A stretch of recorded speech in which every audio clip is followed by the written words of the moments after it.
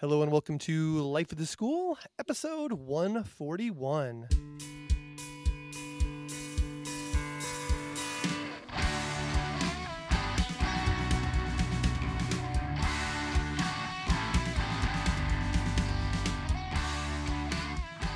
Hello, my name is Aaron Matthew, and I'm a biology teacher from Massachusetts. And on Life at the School podcast, I like to get a panel of life science teachers and talk about issues that we're facing in our classroom. And today, I have the Twitter all-stars amassed in a room, a group of people who literally only interact digitally in here. And now we're going to record our thoughts. And as we go into sort of what I consider state assessment season, and I'm sure my fellow teachers will understand that as state assessment season.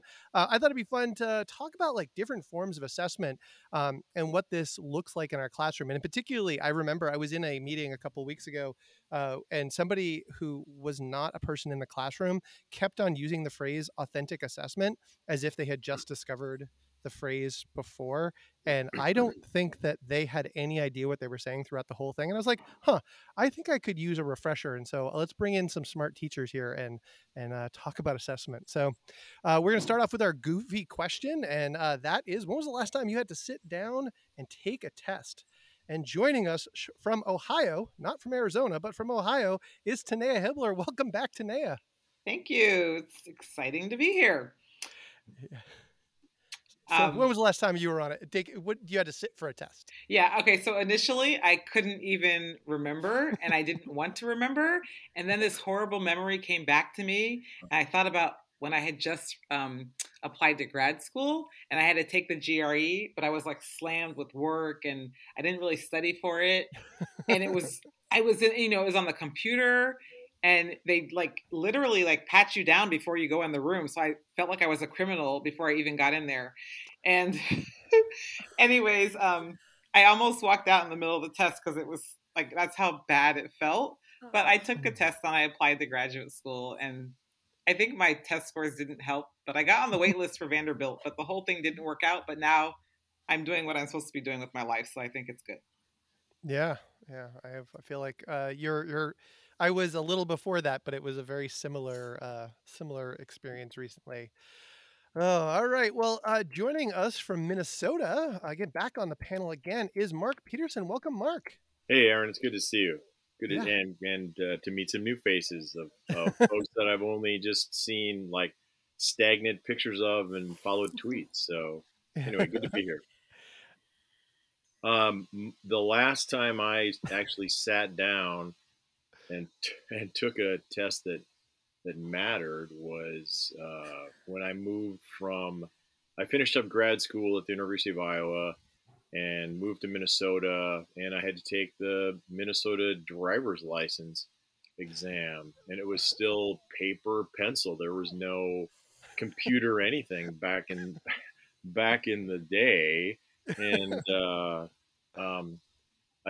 I looked so hard at the questions. I'd been driving at that point in time, I'd been driving for 10, 12 years, something like that. It was like, I had such anxiety. It was just crazy.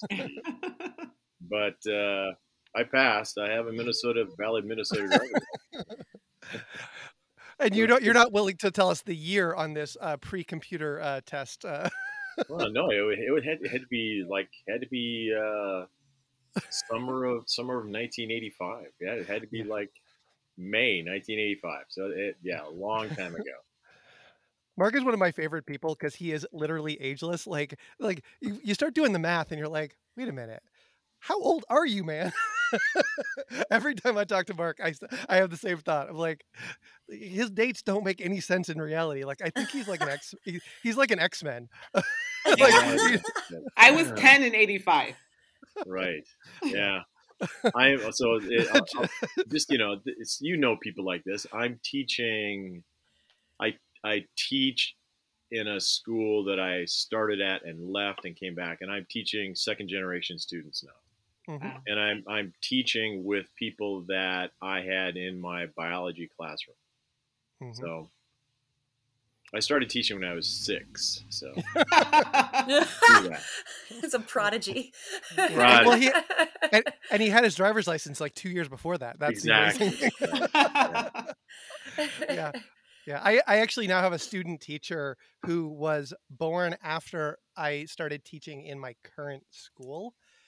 And I taught for 4 years before I got to that school. So he was born 5 years after I started teaching.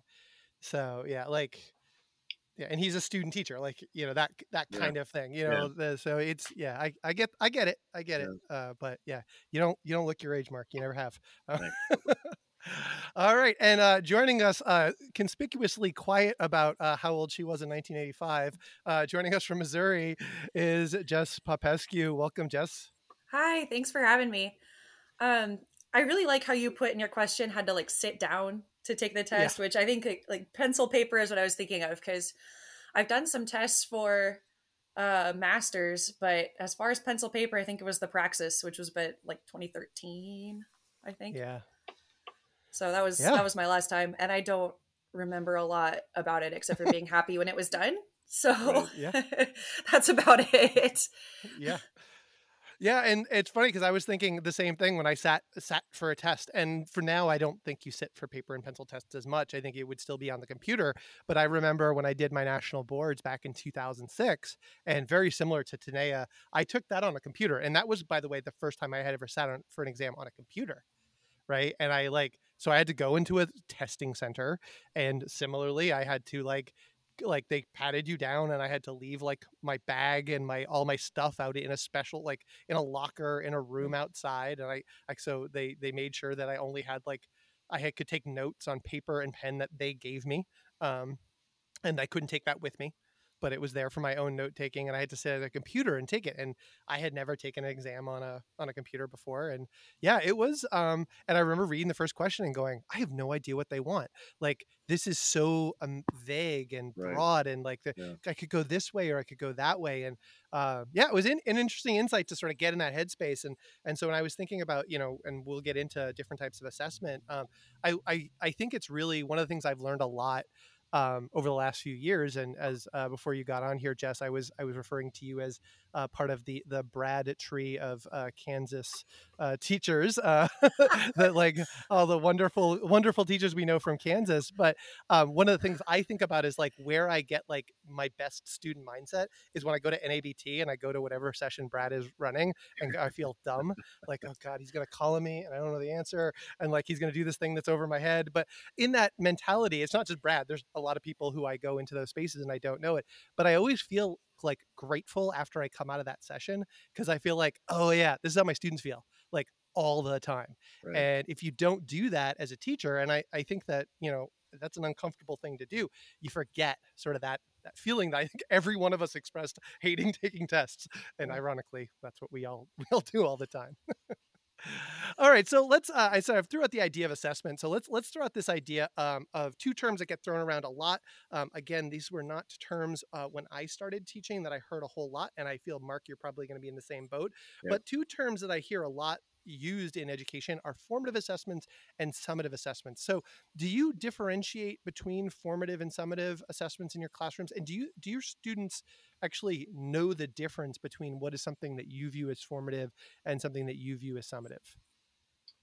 So yeah, for sure. That's back in the day. I think about any assessment training that we had, even in graduate school, in the Department of Science Education at the University of Iowa. Oh wait, we didn't have anything about assessment training. So it was, and for sure, for probably the majority of my career, everything in my classroom was summative. And it's only been in the last 15 years that I've really shifted my assessment practice.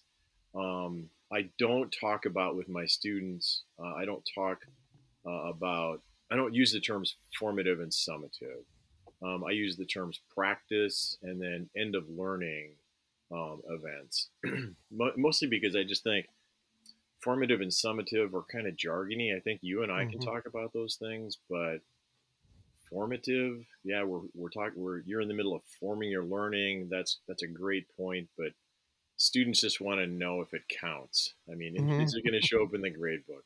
And so I use those two terms, practice and end of learning events, end of learning assessments, or whatever. Um, if you look at my grade book, and I've had really good conversations with my administration about this, like over the course of the semester, I'll only have 6 things in my grade book, and those are just end of learning events. And Mm-hmm. that's the forward facing student information system that we have. Um, but the all the practice stuff, they'd either I do formally record or just give feedback on the spot to students. Mm-hmm. That doesn't affect their grades. It does get recorded typically. Those on the spot kind of perception checks about stuff. I probably don't record those, but anything that they do on the computer or paper pencil or any kind of product that they're giving me, those will wind up being recorded. We use Google Classroom, and I record Mm-hmm. things there, and then students can look at um, kind of how they did, and they typically know that before it's even in the that part of the grade book. So that's how I use those terms: practice and end of learning. Yeah, it makes me wonder about so do you have anything that is considered like practice or the students would view as practice that actually gets to be part of formulating their quarter grade? Um, no, I don't think so. No, Okay. I really differentiate between those. I will tell you that. Um, Let me backtrack. Mm-hmm. You know, there occasionally we'll be working on whatever the topic happens to be, and within my learning targets that are forward facing as well, the students know what they need to do, and I'll have one or two. So biology students, sophomores Mm-hmm. in biology. Um, there'll be a couple of students on rare occasion that when I sit down and talk with them, when they're scratching out problems on the whiteboard or they're modeling something, and I'm like, "You've got this. You don't forget the test. Forget this end of learning stuff. You've got it. I'm just going to put the grade in the grade book right now because you're doing everything I really want you to do." That becomes like a conversational thing. So in that case, I might make a judgment based on their something that was formative or a practice that I'm like, Mm-hmm. you've got this. So you don't need to worry about any kind of real sit down um, end of learning event. All right, interesting.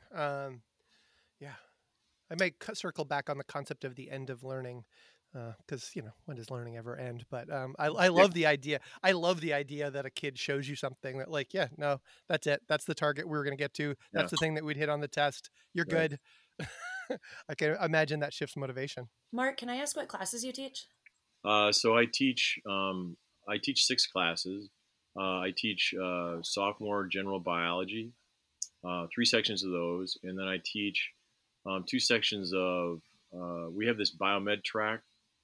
Mm-hmm. And so 2 of those classes are framed under the AP seminar framework. So 2 of those are AP seminar, and those are typically juniors. And then I have one class of AP research that's Biomed 3. So the Biomed, we have a Biomed 1, which is kind of, we'll call it an honor or anatomy physiology that focuses on like case studies instead Mm-hmm. of just like, here are bones and muscles. We look at um, disease states and then kind of work backwards. You look at the pathology and then figure out how systems work.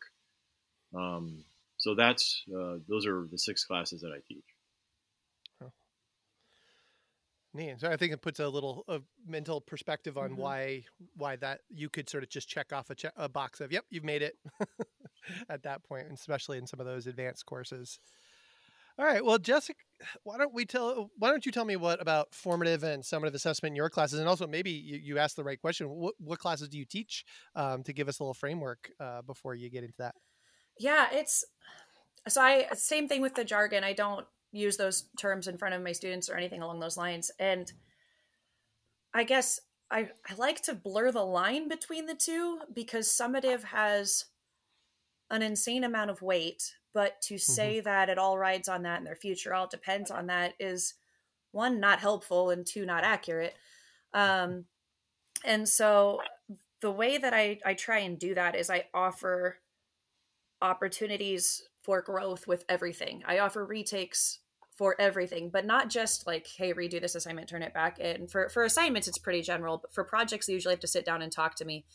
For tests and quizzes, they have to justify, like, here's why this is wrong, here's what the answer is, and here's why it's the right answer. And it takes a lot of time. And their justifications end up looking more like essays by the time that they're done. But it really helps them to learn the content. And it's kind of funny because they get a little frustrated with themselves too. They're like, oh, I knew this. So it just kind of helps it to stick better. But I've also noticed within, reflecting on teaching strategies, the last 3 years have been a really big struggle for everybody. But I think for me in particular, I've used just, kind of gone into survival mode, and I found myself using less and less formative assessment, which isn't, I don't like that. I'm glad that I have the opportunity to reflect on that with this podcast, because I was like, ooh, I need to do something a little bit different there. But I find myself doing less conversational check-ins, which are super important, as Mark demonstrated there. I mean, those are extremely important for understanding where exactly your students are and just continuing to build those relationships with them. So that's something I need to get back in on. It's just the other side of that is they are at times mentally draining, especially if you're really trying to take no work home over the weekends. Like I need to grade in class to get it done so I don't have to take it home, or I can talk to my students and get to know them, but then I have to take all the stuff that I have to grade home, or then I need to completely restructure my classroom and how I grade things so I don't have that much to grade in general. I don't know. It's a big struggle that I'm still in the process of figuring out. And it's just been put on the back burner the past 2-3 years, honestly. Yeah. Yeah. And so what kind of populations do you work with? Like, are you dealing freshmen, sophomores, juniors, seniors, across the board? I have sophomores through seniors. And then I teach a biomed class called Human Body Systems, which is part of the Project Lead the Way career pathways. And that's very test-based, and like their end of course exam that they take, that'll be here in May, is like 10% of their final grade. And that's a district decision. That's not my decision. And so that class is very different from the other two that I teach, which are microbiology and environmental sciences. Those are completely project-based so that we can actually do some science and not just practice test taking skills. And so, my human body systems kids are usually kids that know what they want to do, and they're in there because they know they want to do a health sciences pathway. And then the other two classes could be kids that really want to be in there, but more often than not, it's kids who the counselors are like, hey, go take a science class, please. So, yeah. All right. And Tanea, you're in a totally different place now. Like literally, you're in a totally different place. It's a little colder. I enjoyed the fact that when Tanea was moving, she described as being moving closer to me. And Ohio is not close to Massachusetts, but I mean, relatively speaking, well, the two places, one was in New Hampshire, which is like a 60-minute drive from my house, and Ohio is like maybe 11 hours away. Is not close. But who are you? What are your classes now, and what does assessment look like? Do you use formative and summative in these new classes that you're working with? Okay, so I'm kind of in a weird place right now because I didn't end up going to China. So I am in Ohio, and I'm substitute teaching for a teacher right now. So I have 4 biology classes that I just started subbing for, and I'll be in New Hampshire in the fall, and I'll be teaching biology in the fall. So I'm going to answer the question based on my previous school where I was teaching that's fair. 9th grade biology, and then also AP biology. I did not use the term formative and summative assessment with my students. And especially with the 9th grade class, we did a lot of whiteboarding. And I would, like, when we have these, we collect the data, we talk about the data, we whiteboard, present to each other. And so a lot of times, whatever we did in class, I would ask the kids, okay, this is all the work that you just did, all the conversations we just had. They know that I'm trying to see what their thought process is. I'm trying to figure out what their understanding is. And I'm trying to get to a point where at least as much as possible, all of us can come to like a consensus about what our understanding of the content is prior to us taking a test. And then that summative assessment would be like the unit test and then the final exam. But I didn't use those terms, and I would ask the kids to go ahead and like take a screenshot, take a picture of your whiteboard or whatever we've been working on in class, and they would turn it all in electronically. So I felt like I had a record of like everything that the kids did, like all the stuff that we discussed. If the parents came in, I could show the parents, the quality of their work, how they graphed, the comments that they would write down. And so I think that was just helpful for me to have like a record, just to, if I was talking to the student or I wanted to give feedback to them.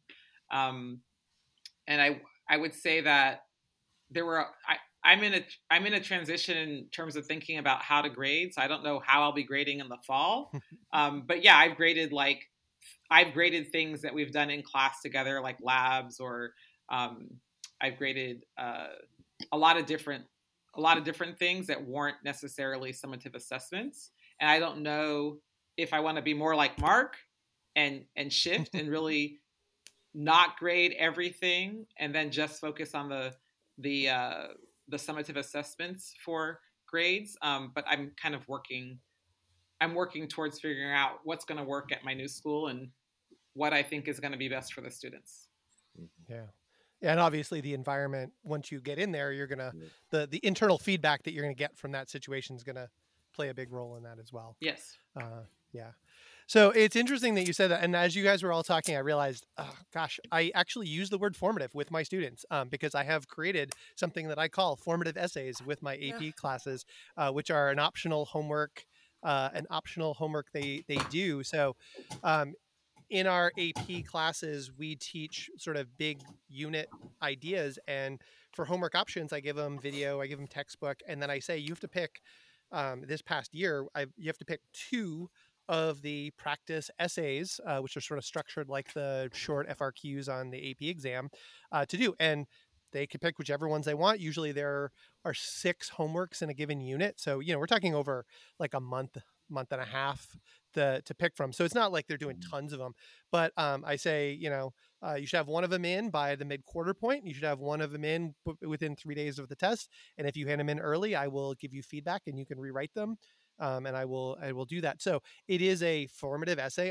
I stole the language 100% for Brittany Franskowiak. And so I literally just took Brittany's language. She called them formative essays. I called them formative essays. And so I do use that phrase in my class.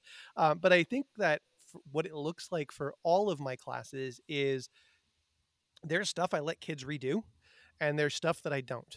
And so I think that, and I don't love that language. That's not my favorite way of describing things. And I kind of wish the students could redo everything. But that's not what grading looks like in my school right now. And similar to what Jess was saying, there are forces that are outside of my control that let me just sort of let students retake whatever. I have a lot of say in how AP gets run. So the AP has a much more, everything is sort of formative kind of feel to it, and still has some room to grow, but it feels that way.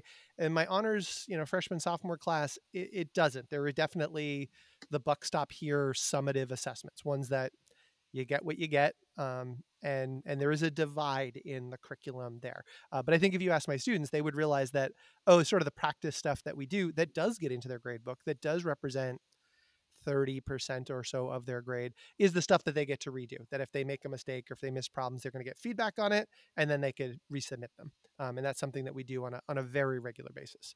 I think that's the key, though, giving kids an opportunity to get feedback, right? Yeah. Somewhere along the way and helping them grow. Yeah. Well, I mean, I have mixed feelings about it. Part of me is like what Mark said is well, the stuff that I'm giving them feedback, they shouldn't get a grade for that because formative stuff shouldn't be graded and they should just get their feedback. At the same time, there's stuff that they don't get feedback on and they don't get to correct, which I don't feel very happy with. So it's kind of I like some aspects of my formative stuff because I like that. And I don't really care about grades. So and they care deeply about the grades. Right. To me, the grades are this artificial construct that we have built the entirety of our profession on. But the point is that that like there's this sort of push and pull between, like, I don't really care about that letter or number, but the students are heavily invested in that. Right. And so the community that you're in and the populations that you deal with are motivated by how you set up the economy of those points. And so, yeah, I think neither is perfect and both are flawed, but they do sort of work for the population I'm dealing with. And that's sort of what I heard from each of you, is that, like, you sort of got to this point where it's working for the population, in the reality of the what it's like to teach in schools over the last 3 years. This is what it looks like right now. Um, kind of thoughts. So I really struggle with, and like, a big part of what we do is introducing kids to science or continuing their curiosity in science or wanting to get them into a science career for some of them. And I feel like so much, like you kind of touched on it by talking about grades, but it's really hard to like make those grades mesh with, are we preparing you for doing and understanding what science is? mm-hmm. Because like they don't mesh very well usually, with that's my basis behind the retakes, I guess, is because you often will be able, like in science, you're gonna mess up and then you're gonna learn and then you're gonna have to redo those things. But then you could also say, on the other side of that, there's sometimes you'll only get one chance on stuff too. So I don't know, that's kind of where my struggle comes in at. If I really want to teach them what science is, then I don't know, putting a grade to that's really hard. Yeah, it is a tough balance. And I think of, like, people I know who work in labs who are like, yep, my company ordered these special transgenic mice and they cost, $16,000 a mouse. So we have 10 of them and we're running this experiment. And you know what? If you screw up that experiment, they aren't going to be like, oh, sure, let's run it again. They like, no, you got to run the lab right the first time and get good data and evaluate that study, because, they spent that money on those. And that's, that's the way things sometimes work. Or you're going to go do a field study and the field study takes place during this window of time. And this is the time that migration's going to happen. And if you oversleep on that morning, you're not getting the data. So yeah, I mean, and then there's also luck that comes involved, I think, with a lot of that science, that things have to line up for you. But you're right that you would love to say that you can always redo something. I think the reality is you can redo things more often than we often give opportunities for in school. But there is a practicality piece. All right, well, let's give a shot at the next one, which I loved. For the people who just listen to these, I do make extensive show notes and everyone puts in, and then I get to read everybody's thoughts before we start. And I just love this one. So, as I mentioned, what does the term authentic assessment mean to you? Because this is a term that, if you look, it's all over education these days. You will be in meetings and people throw it out. And so, Jess, tell me, how important is authentic assessment to your practice? I don't know if I should start this. Absolutely, you start us out, because everybody's in agreement. First. I just don't. It doesn't make any sense. I feel like it's just a word to say to sound cool. Like, nobody's gonna do authentic assessment. It sounds great, but it's not attainable. It's not attainable in the classrooms that we have right now. Like, there is no way to completely make an assessment authentic for each individual student. And if you're not making it individual, it's not authentic, because you're going to miss the majority of your classroom if you're aiming it towards one student.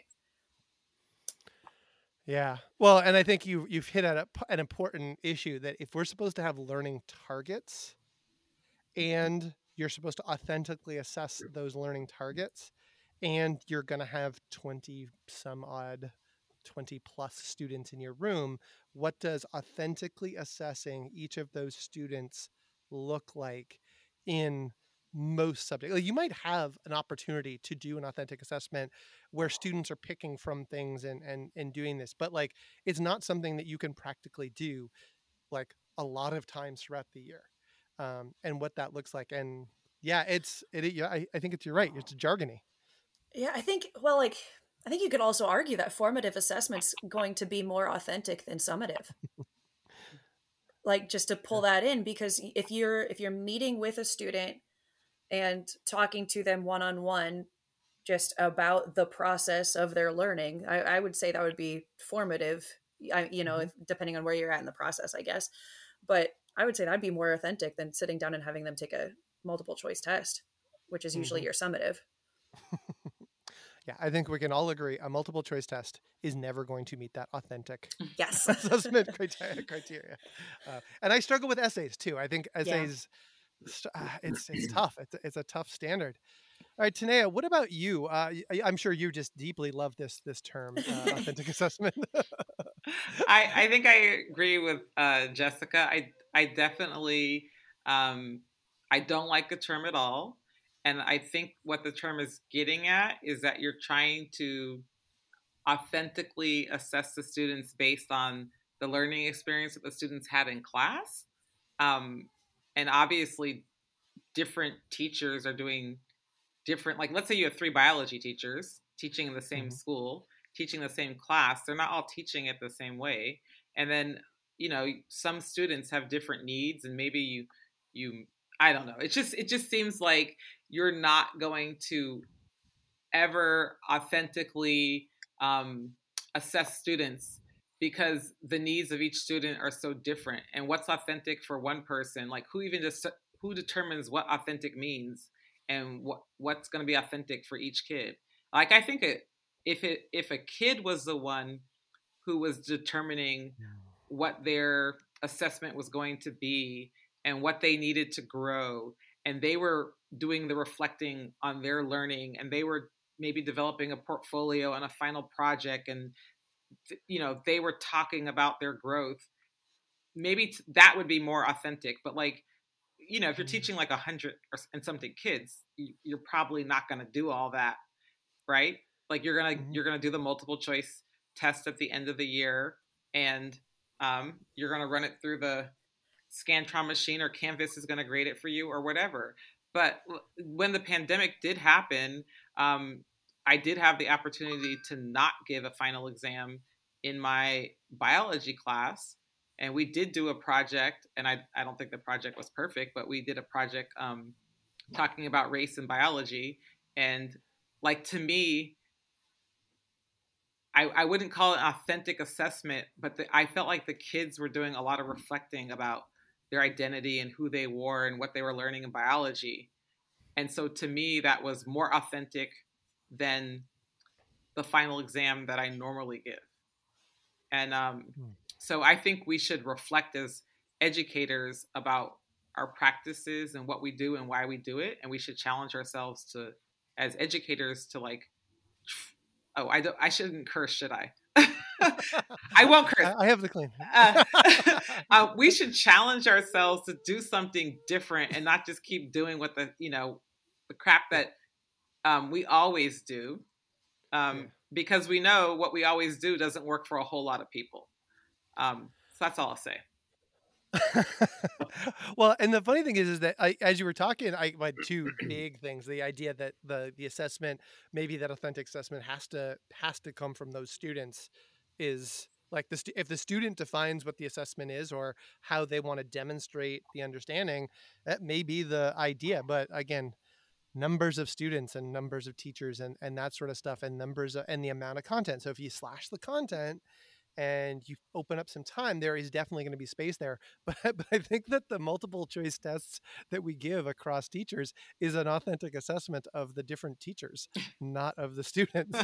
Like, I think it's a good authentic measure of the effectiveness of the teachers with those populations, more so than it is of the authentic assessment of the students' understanding of the concepts. And maybe that's part of the reason why they exist. Aaron, if we have time, could Tanea talk about, and today, if you wouldn't mind doing it, can you tell a little bit more about your project that you did with your biology class? That sounds really awesome. I'd like to hear about that too. Yeah, go ahead. Yeah, okay, so I'm teaching the regular biology content that all the teachers normally would teach. I just, at the end of certain units, or as we're going through particular units, and I would just bring in questions like, is race a biological construct? What can you define people and put them into racial categories based off of biology? What does it mean to be white or black or Asian or however you identify? And hey, is skin color the same thing as like race? Do they mean the same thing? And so when we're talking about like natural selection or evolution, or even like how we go about classification, talking about meiosis, talking about like DNA, then we have something to come back to, right? So we can talk about skin color and how does skin color work. We can talk about it during heredity. And so like, I just have these conversations weaving throughout all the regular content that we're already doing. And then at the end of when I did this before in my class, at the end of the year, what the students did is they created a video project, and they basically tried to they tried to answer the question, yes or no, race is biological. And then they tried to use all the stuff they learned in biology to answer why the idea is that they're going to say race is not biological. Right. But they tried to use all the stuff that we learned in class and then additional research that they did as well to basically explain their thought process, right? But what was really good is they brought in like personal aspects, like things that happened to them in their lives, or things that were important, their identity, or things that they like I had kids that identify as white, and they were like, hey, why do I identify as white? My family is Iranian. Or, should people who are from the Middle East identify as white? And I'm like, that's a good question, Right. And it's not my job to answer the question, but like for them to be thinking about that stuff and then go back home and have a conversation about their family, and then they're learning about their history, or they're calling up their grandparents. Like, that's what we want, right? From kids. Yeah. That's awesome. So I felt like it was helping me as a teacher, but it was also helping the kids just grow as individuals and think. And then the idea is that like, I don't want people to have racist thoughts and ideas. And hopefully I'm not passing on things that are contributing to that. Like, I try as best I can, obviously. And then, so it's a process though. So I'm, like I said, in the fall, I don't know what my classes are going to look like exactly. I don't know how it's going to go, but I just think as teachers, we should try different things, whether they work or not. It doesn't matter. Yeah.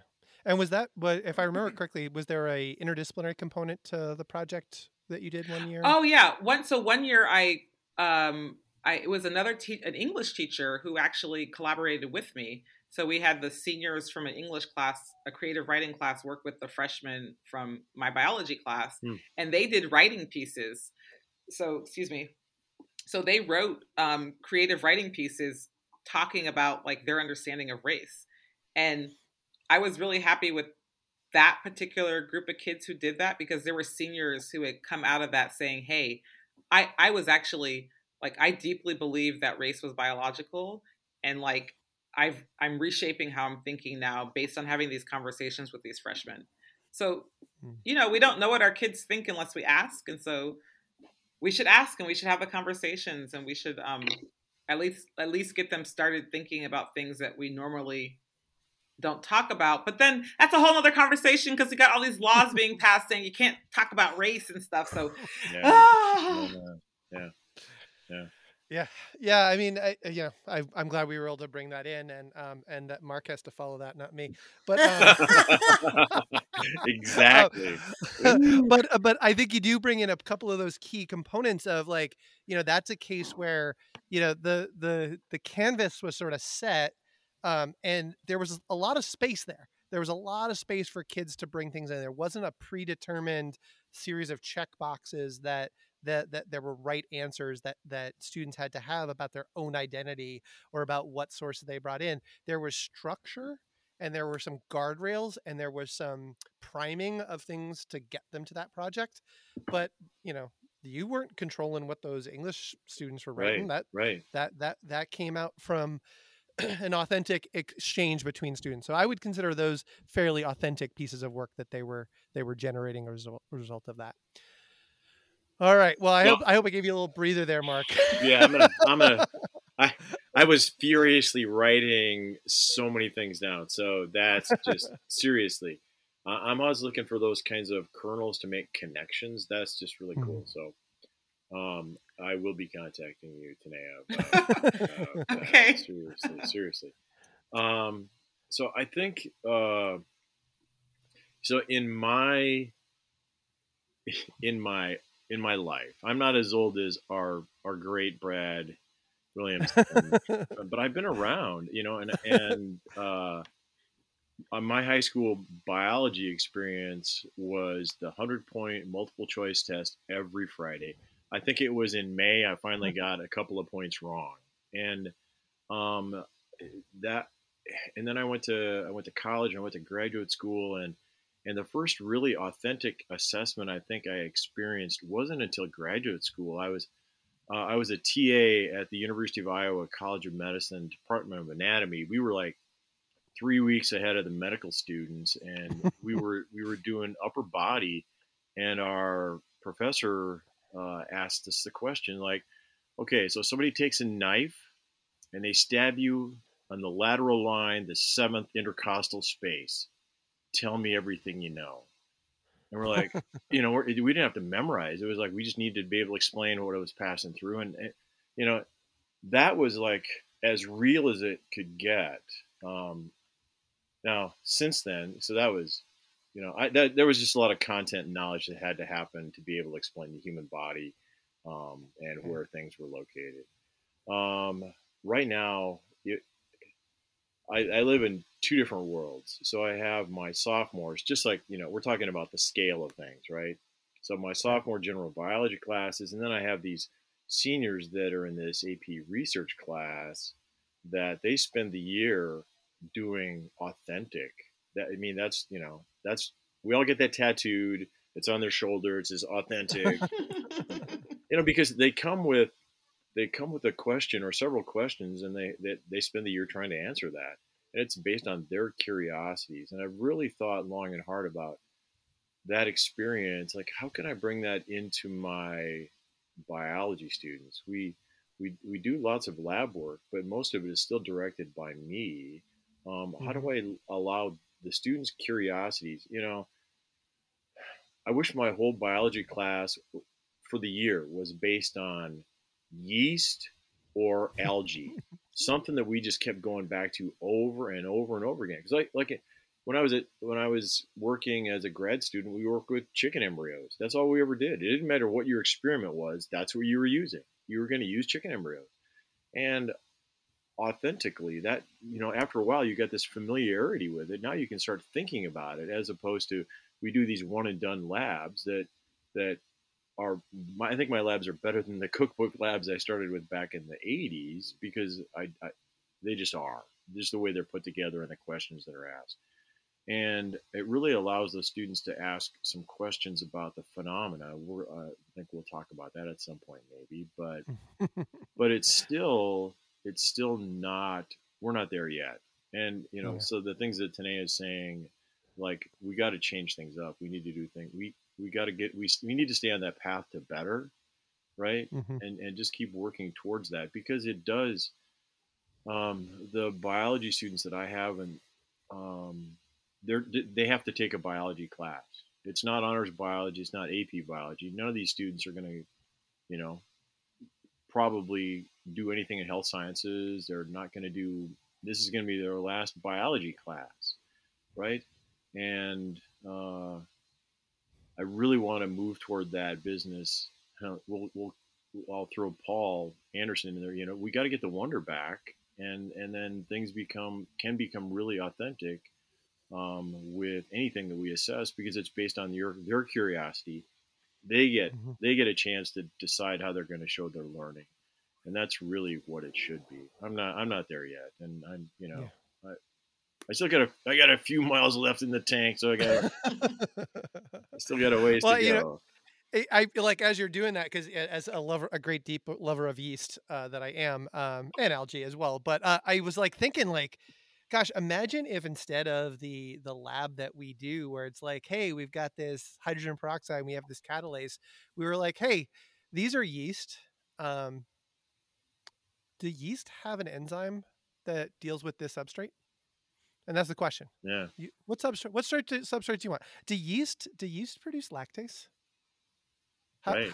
Okay. Yeah. Okay. How would you Yeah. test it? Yeah. What would be, what would be your independent? What would you bring in? All right. Like, here's how yeast works. And we've got this yeast. If I mixed yeast with, what could I mix it with and find out if it has the enzyme lactase? Does it have, well, they could ask the question. You could do the lab with them as the baseline lab where you do the, the peroxidase, the hydrogen peroxide lab, and they do that. And they're like, all right, so they have an enzyme that deals with hydrogen peroxide. Great. Ask another enzyme question. What's another, pick another substrate. What's another, and how would you measure that coming out? Yeah. And that could be a fairly authentic, and they could start thinking, they could do some research, and they could demonstrate and do all that stuff. It's making me think of, like, that's just taking that lab and is it authentic? Well, it's, using your phrase, it's more authentic. Yeah. It's more authentic if the student came up with the thing that they're testing, and they would fail for 9 months and not move their PhD project forward at all, but that's fine. That's all right. No, but we could give them a little bit of guardrails on that. But Yeah. I mean, for me, like, I'm really happy to hear everybody's take on this, because the closest thing I feel like I do to authentic assessment is I have groups do group lab reports, and I have them write them in the form of these paper submission guidelines, and this is for AP, for the Journal of Emerging Investigators. And so what I would do is we would do quarter one, quarter two, quarter three. And again, this is pre-pandemic times that we would do this. And then in quarter four, we had been working with a bunch of model organisms, and I had them pick their question and then write it out. And I actually had 3 separate groups submit their term 4 group lab report to the Journal of Emerging Investigators and get feedback. And 2 of them actually got published. Well, that's cool. Cool. Yeah, after the fact. And so we say that we model this mode of publication that we're building towards, and that you're writing papers like the journal articles that we break down. Like we read journal articles, we break down journal articles, but this is how scientists communicate with each other. So we're going to write like that. You don't write those by yourself, because you work in a lab that's part of a team. Different people bring different strengths. You peer review each other's work, you criticize each other's work, you critique, you get a better job, and then you have some submissions. So I have had, we've been doing that for probably about 5 or 6 years. And after a couple of years, I had a couple of juniors who were like, "Hey, let's submit that. Let's put that in," and they did, and it was great. It was great, and they got back feedback that on these A-level lab reports that they got in high school, here are the 12 things that you have to change if you want to get a publication. And it was a wake-up call for those kids. And one group was like, "Nope," and they're like, "See ya, we're gonna have a good summer." And but 2 of them, they came back, and one of them had to learn a whole new statistical test to analyze their data, and they developed new things. But they had a goal that they were working for. It was their own motivation. These are kids who were writing the paper. They weren't even in my class when it got published. These 8 students weren't taking biology anymore. These were kids who were in their senior year, and they were still following through with this publication. And I was, mentoring them through that process. But it was their own interest, their own desire, their own, right. Their own. They owned it. Yeah. And they were motivated by having that idea of being published in a peer-reviewed journal as their goal. All right. Well, while we're talking about assessments, we're going to cap off with I was looking for my thought, and I had a student meet with me the other day, and I want to know, and I think our intro question sort of led me to think this is probably the right way to go, is I want to ask about the concept of test anxiety. And do your students talk about either test or assessment anxiety, and how do you help students deal with that? And so Tanea, in your experience, is this something that you're regularly seeing? I don't know if it's gotten worse or better during the pandemic, or what are you seeing in terms of assessment or test anxiety with students? I think students have all types of anxiety, but definitely there are kids that have test anxiety. And I would say that I have it too, obviously, based on what happened with my GREs. And I don't like being rushed. And I feel like just the way that schools and society is structured, that we value, like, if you did it fast, then you're better, right? And then sometimes there's situations where you're taking a test and someone's watching over you. And like, who really wants somebody watching over them when they're trying to think? So yeah, kids have a lot of anxiety, and I don't know what the answer is to ease it, except I tell the kids like I'm here to help you, like I care about you and I want you to be successful, and I'm doing everything to try to set you up for success.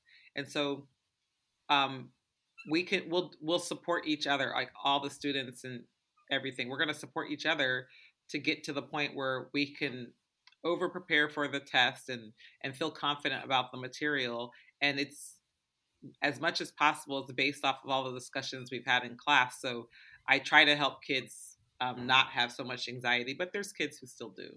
So I don't know what the answer is, but um, just try to, yeah, we should just get rid of tests, basically. Yes. Yeah.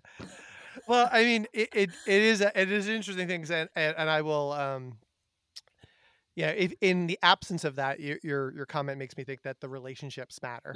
Like that that there are things that you can do to lower that boiling point, or lowering that temperature rather. Keep the boiling point where it is, lower the temperature, and and get it so that the environment or the relationship allows them to not feel as anxious, because they don't feel they're being judged in that situation.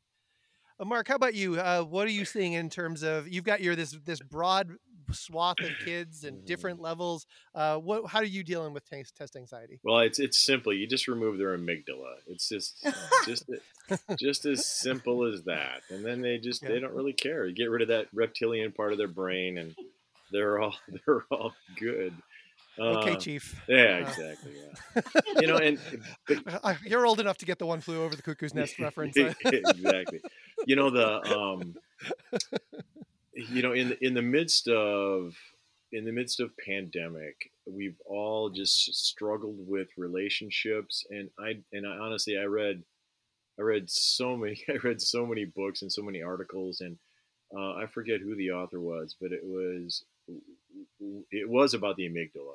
We got to stay away from triggering the amygdala, because if we're turning that part of the brain on, then students can't learn, right? If they're stressed because of flu or whatever, it doesn't matter. If there's that stress, they just really struggle with learning. And so it's interesting to think about that word. The word assessment actually comes from a Latin term that means to sit next to. It really means to sit by someone. And those conversations that we've talked about here with formative practice, those assessments that are really powerful views into a student's thinking. And I try to eliminate that, the stress of test, and just try to make it as low stakes as possible. The business of any kind of score that a student gathers, that observed score, in that score is what they really know. But then there's the error score. The error score of like, oh man, I chose A when I meant to say B, right? Or I was up late last night working on my creative writing paper, or I had to work, or I had to take care of my little brother yesterday because my mom and dad were gone and I didn't get a chance to study. And so in that business of assessment and thinking about what the word really means, I really try to be compassionate about that anxiety, because my students in my school are so hyper aware of grades. I mean, they get alerts on their phones when teachers put a score in, and Wow. it's just like, don't do that. And I try to coach them up. It's not a measure of you. It's just you just how well you did or how well you didn't is not a measure of you. I still like you as a person. It's just you didn't know about the Krebs cycle. It's just and maybe you really didn't know about the Krebs cycle anyway. That ties back into something else. But I don't know. I'm really aware and try to be as gentle as I can with my students about it, I do offer redos and retakes. I level my tests. They're based on different depths of knowledge. You do well on one part, you don't necessarily need to redo that. But if there are parts of the test you didn't do, then we'll sit down and figure out, how we can learn that. The same things all you have spoken about tonight. All right. Well, anatomy coming through again from you, Mark. You got the amygdala removal part. Don't know that I'm going to endorse that as official life of the school policy. Fair enough. But I appreciate the creative problem solving. Jess, how about you? What are you seeing in terms of test anxiety and helping students deal with their assessments?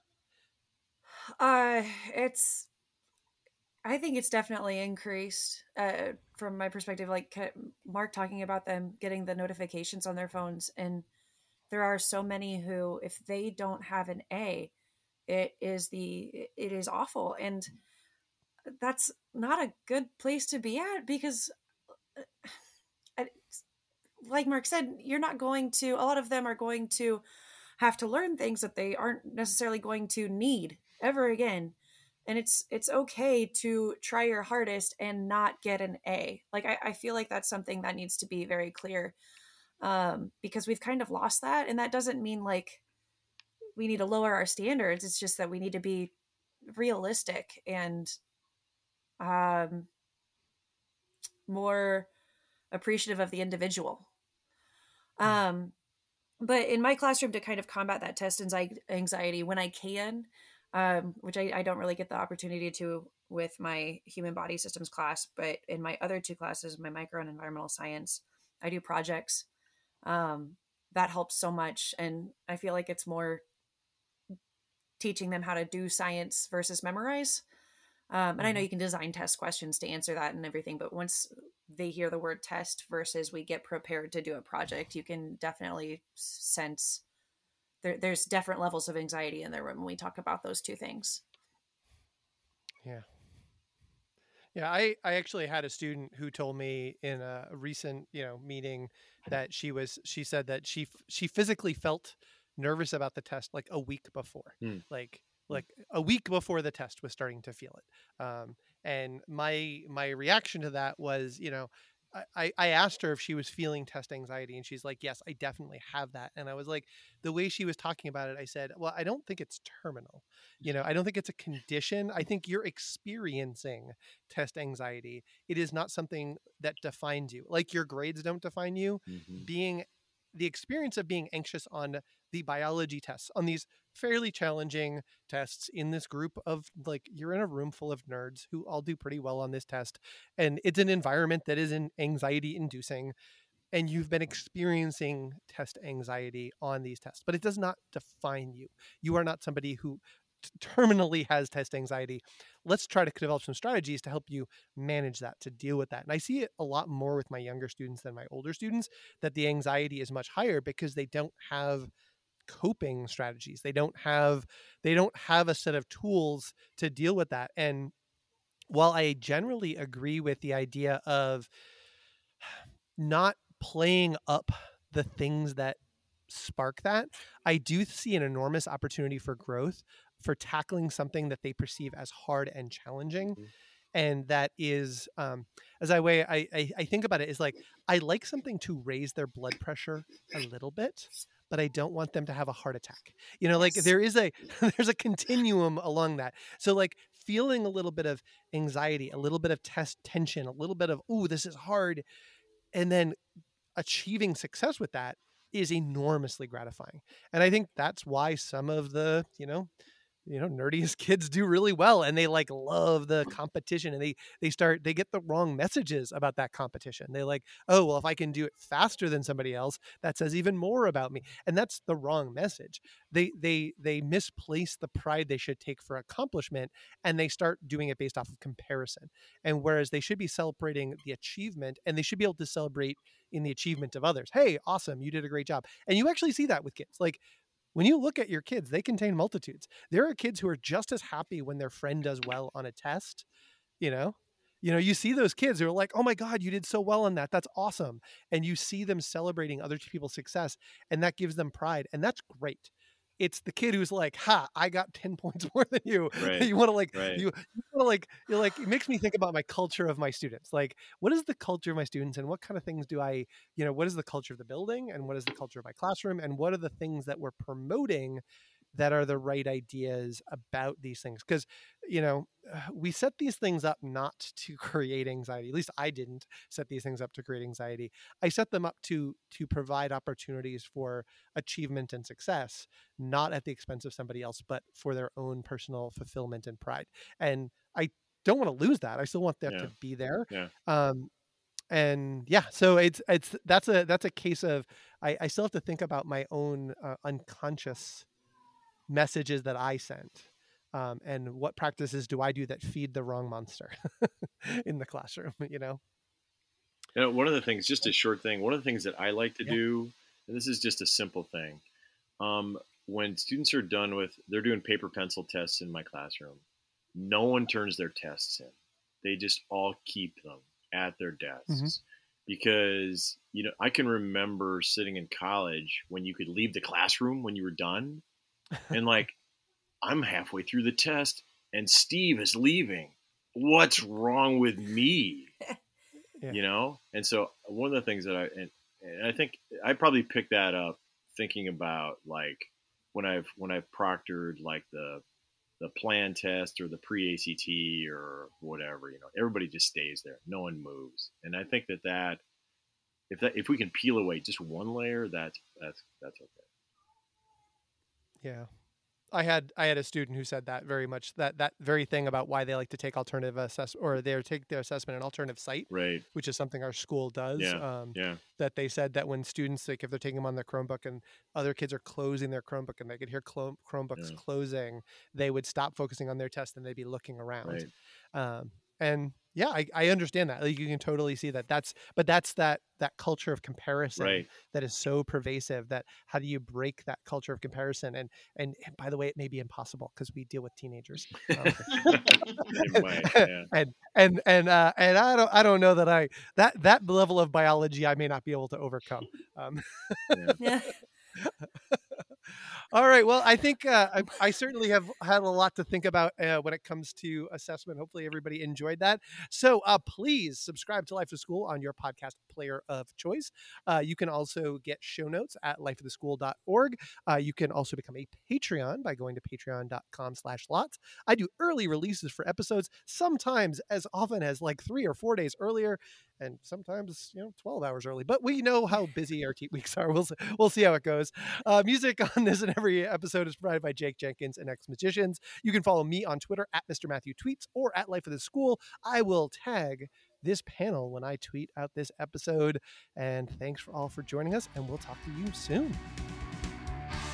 All right.